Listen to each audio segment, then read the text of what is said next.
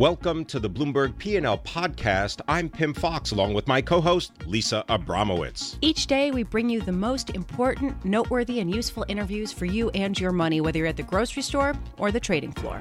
Find the Bloomberg P&L podcast on iTunes, SoundCloud, and at Bloomberg.com.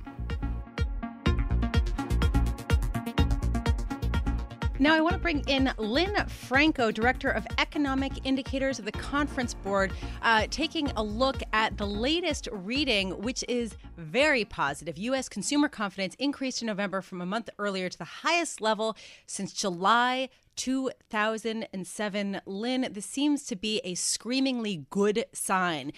Is there anything I'm missing here?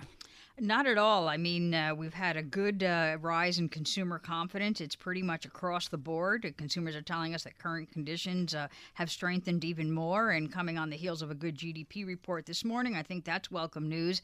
And expectations are that we're going to continue along this path.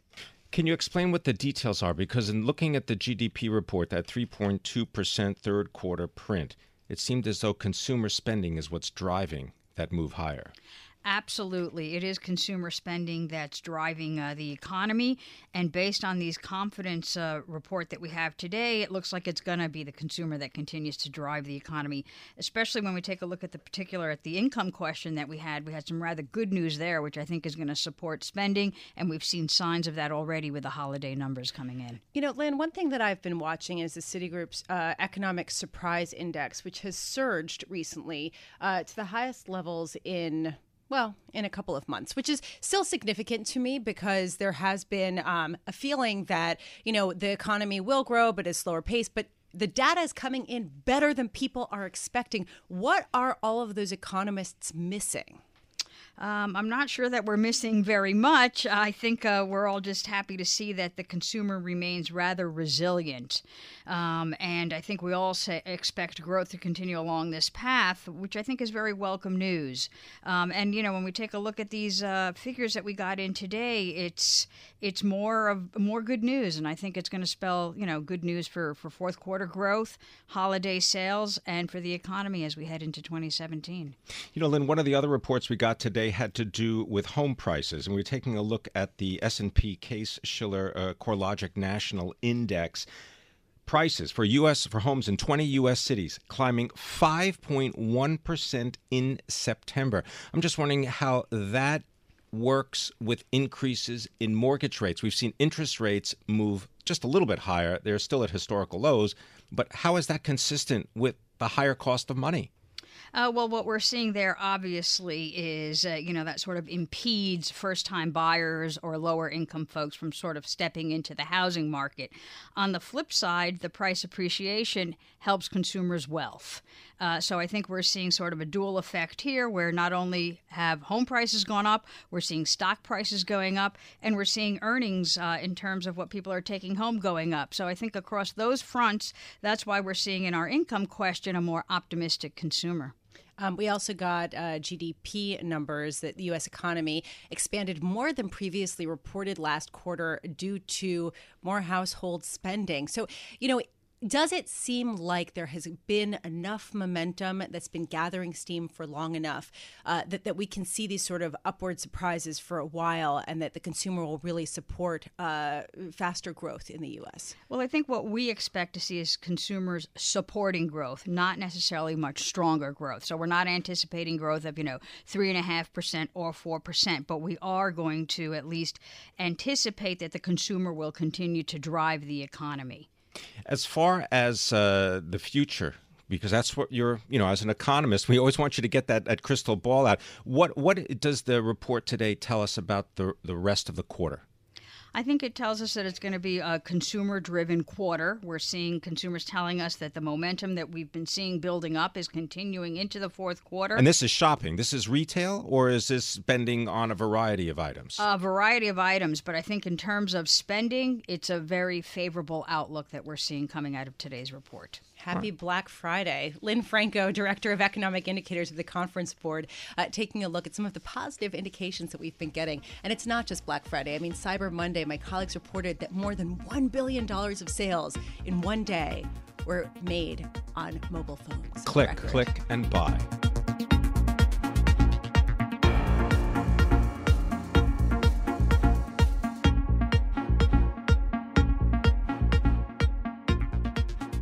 All right, now let's talk about oil. We've got an expert, Annmarie Hordern, is live in Vienna for a Bloomberg executive producer. Annmarie, what can you tell us about OPEC, Russia, and the conflict that exists inside this oil exporting consortium? Over the last hour or two, actually, Bloomberg had an amazing scoop, and we learned that Saudi Arabia is said to be ready to walk out of all talks, reject doing a deal without any compromise by Iran and Iraq. So they're really taking a hard line here. Meanwhile, the Iranian oil minister arrived in the last hour as well. And he is saying that they will not cut production. You know, this verbally came from his mouth earlier this morning late in New York time. The oil ministry of Iran tweeted that they will not have a cap. And then before he came to Vienna, he spoke on state TV saying it's the will of the people to continue pumping, to go back to pre-sanction levels. And then when he arrived here, he is not budging. They say they will not cut production. The Saudis say without them, they're not doing a deal. So it's looking to be quite a sticking point here. One analyst described it as a Greek tragedy, but he said maybe some time for a happy ending, but they're really coming down to the wire. Is there any chance that if they do not come to a resolution, that there is another time in the near future where they can come together and try to resolve some of the differences? Well, if you look at the past year in terms of an unusual OPEC year, in April, this happened where talks collapsed in Doha, and then it took them another 4, 5, 6 months to reach an agreement. If talks collapse here, anything can happen. They could decide to meet next week, but likely what would happen is they'll see where oil prices land. As we see what some analysts are saying in the 20s in January, you better believe OPEC is definitely going to start talking within each other to try to get the price back up. Annmarie, just quickly, Iran and Saudi Arabia, are they at odds over this politically, or is this because Iran just needs the money?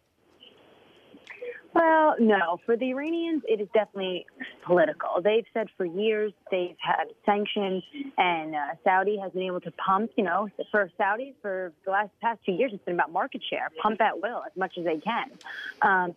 So this is political baggage. I mean, what we're hearing is being discussed is about 7% of oil that the Saudis want, that the Iranians want, that the Saudis don't. So the Iranians want to pump at 4 million barrels a day. The Saudis are said to offer something like 3.7 and change. So if you think about it, it's not a ton of barrels, but they are literally fighting over every barrel of oil. Right. And this really comes down to politics. Annmarie Hordern, live in Vienna, talking about OPEC talks. Annmarie Hordern of Bloomberg News, thank you so much for being with us for a look at what the full implications are of this OPEC discussion. I want to go to Rich Pantillo, Senior Director at Nasdaq, specializing in utility, oil, and gas sectors. Rich, how big of a casualty would it be for OPEC if they were not to come to a resolution here? Yeah, hi, good morning, Lisa and Pimm. I think it would be fairly significant given what's transpired over the last few months. If you go back to September, OPEC members held informal meetings in Algiers, and the outcome there was that they were able to draw a consensus that they would agree at least on a production cap. So I think that would certainly contradict directly in terms of if they cannot reach a resolution tomorrow. I think it will only further cement almost the end of any meaningful influence that OPEC has going forward on the global oil markets. Again, given its lack of ability to coalesce a consensus. Again, especially after the informal agreement that was reached in late September. Well, we're seeing the price of oil decline. It's down nearly 4% right now. Rich, the combination of politics and crude oil, how does that play out in the United States? I was looking at a Goldman Sachs report today saying that they say prices to be moderately higher next year. They talk about the structural shift in the cost curve of oil. What does that mean? How did they get to that conclusion? Yeah, that's a good point, Pimm. And actually, myself, I was reading that Goldman Sachs note, and just as a side note, that report cited there's implied volatility in the near-term options market of a roughly $6 price swing in either direction on Brent oil futures in response to tomorrow's meeting. So basically, there is a lot hinging on this decision tomorrow, and we're going to see a very violent binary effect once that outcome is made public. In terms of next year, again, I think they're obviously trying to cover both sides of any potential decision. If you look at what has transpired in the U.S. over the last 12 to 24 months, right. You've seen domestic producers become much more efficient. Rich Pantillo, I'm sorry, we're going to have to cut it there. Senior Advisory Solutions at Nasdaq. Thank you so much for joining us. This is Bloomberg.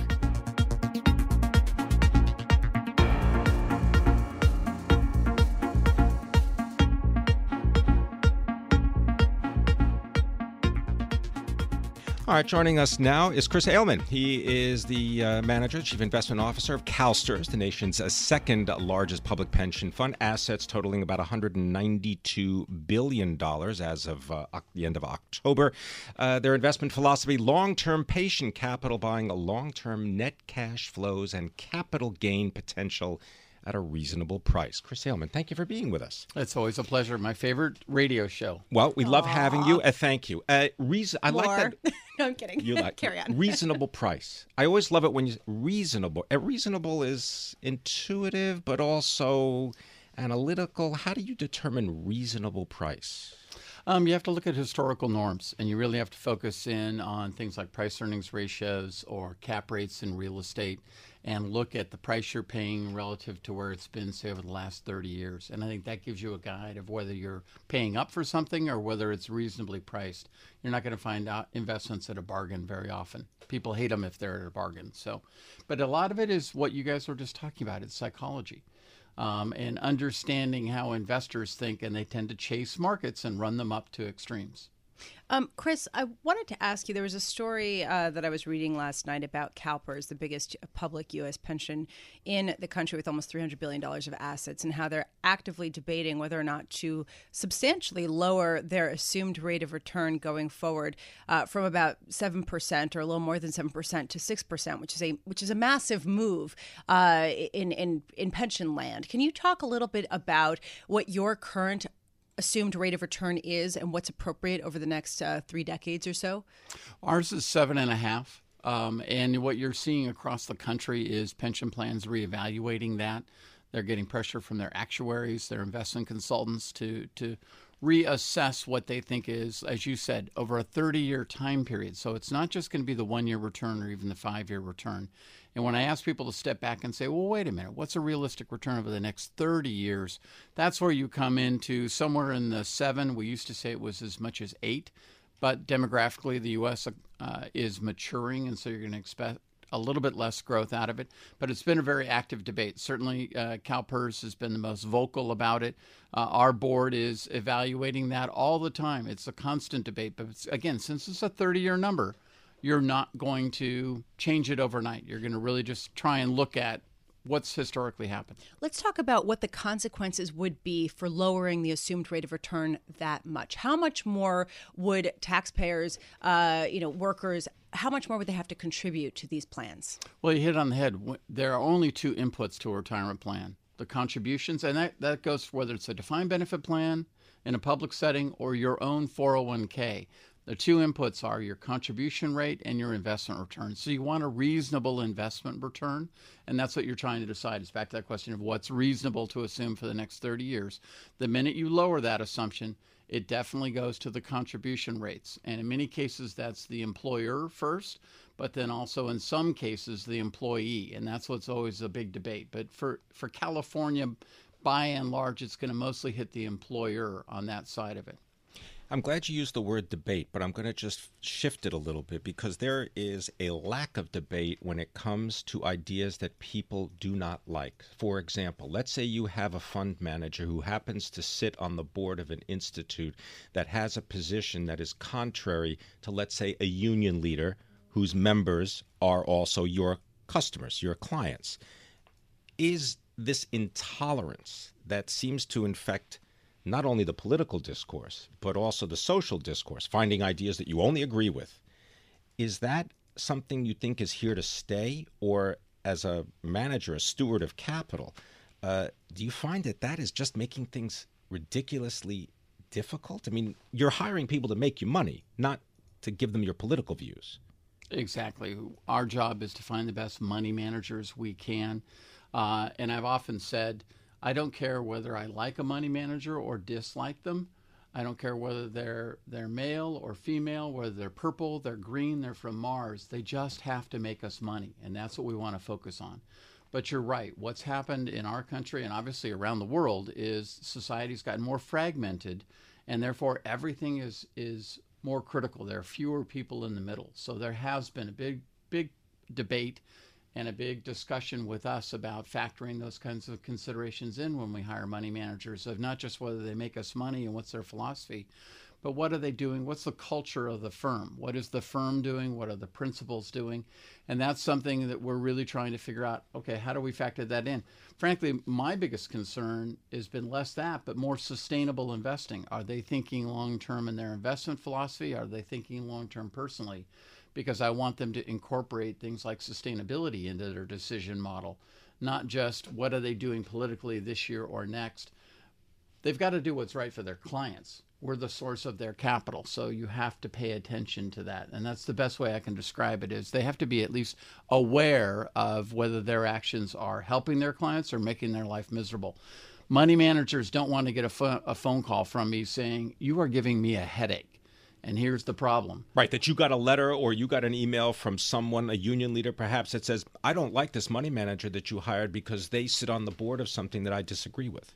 Correct. And what they'd rather, they don't want that phone call at all from me, but what they'd rather know is I'm unhappy with their investment performance rather than, and the problem is you're getting into First Amendment rights, their own individual activities. How far do we go before we question, my activities? I like to ride my bike. Is that a good thing or a bad thing? Good thing. I objectively say that it's a good thing for you to ride a bike as a fellow bike rider. I want to talk a little bit about when you're talking about money managers, a shift away from hedge funds and even among some pensions to more indexed strategies. Have you also seen a sort of similar shift among your own funds? We've been long index funds and overweight index funds for almost 30 years. So we very much believe in index funds and have doubted the value of active management. And I think when you look back at 2016, you'll say it was a year where the equity market traded in a channel. It should have helped active managers. They should have been able to outperform, yet they won't. And to me, that's just another year of compounding evidence that active management is really losing its ability to operate. And I think investors really have to question the price that they're paying, because that's where it gets killed. The price is so high in active management. They've got to question it. It's not worth the money, people. It's not worth the cost of active management. People should make their retirement plans in passive investments.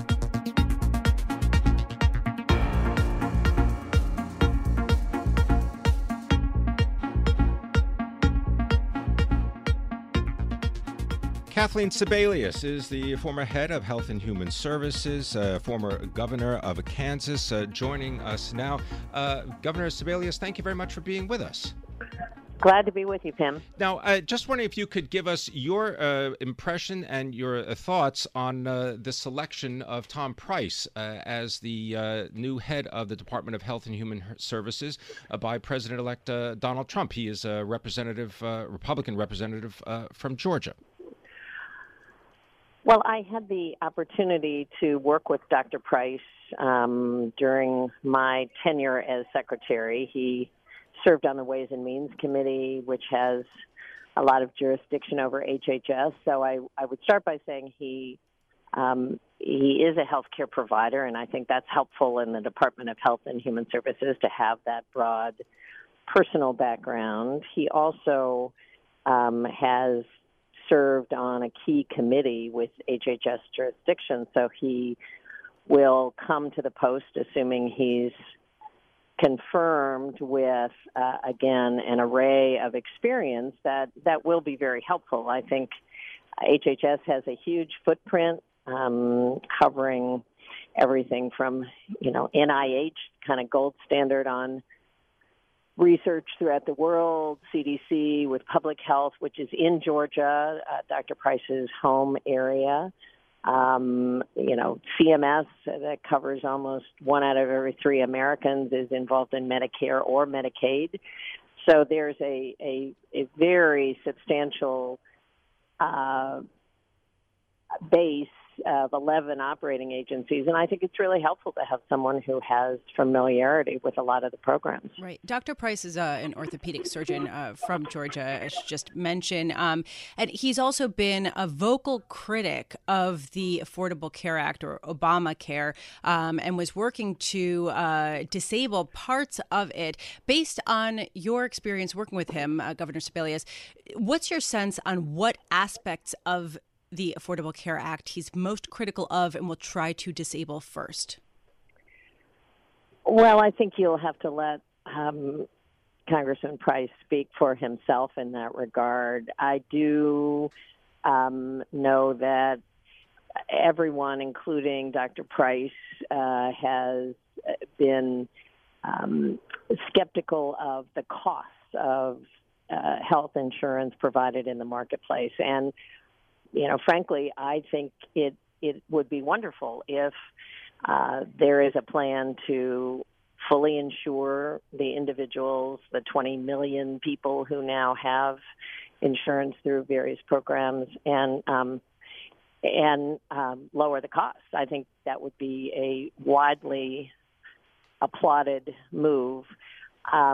I do know that he has not voiced as much enthusiasm over the pre-existing condition limitation, making sure insurance companies actually don't lock out or price out people with some kind of pre-existing condition. In fact, he has in the past supported high-risk pools as an alternative, and I think that is potentially very, very dangerous for a lot of Americans who have serious health conditions, because a high-risk pool by its very nature is not insurance coverage and is bound to be hugely expensive. So I think around the goal that everyone deserves a right to health insurance, everyone should have access to best care at the lowest possible cost, I think there'll be a lot of bipartisan support for ideas he may bring to the table.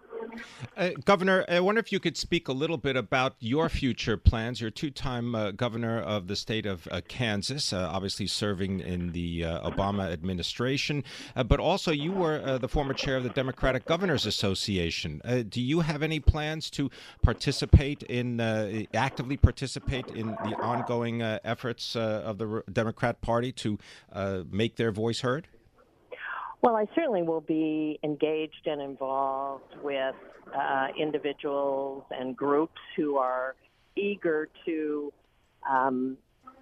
save the health program that has made such a difference in 20 million people's lives. Does it have to look exactly the same? No.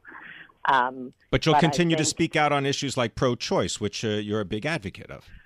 Absolutely. I think women's health and women's choices and making sure that Americans don't go back to the point where insurance companies get to pick and choose who gets coverage and who doesn't is progress that I would hate to see unraveled. And I think that there is a lot of support for making sure that we don't return to the days where only people who could be medically underwritten by insurance companies and allowed into a insurance plan if they bought individual coverage would be covered. So, yes, I feel very strongly we've made huge progress in women's health, huge progress in individuals' health who didn't have affordable coverage in their workplace, and I will very much continue to be engaged and involved in those efforts.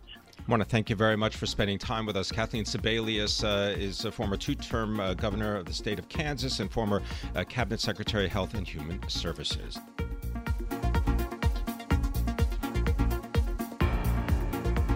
Thanks for listening to the Bloomberg P&L podcast. You can subscribe and listen to interviews at iTunes, SoundCloud, or whatever podcast platform you prefer. I'm Pimm Fox. I'm out there on Twitter at Pimm Fox. I'm out there on Twitter at Lisa Abramowicz1. Before the podcast, you can always catch us worldwide on Bloomberg Radio.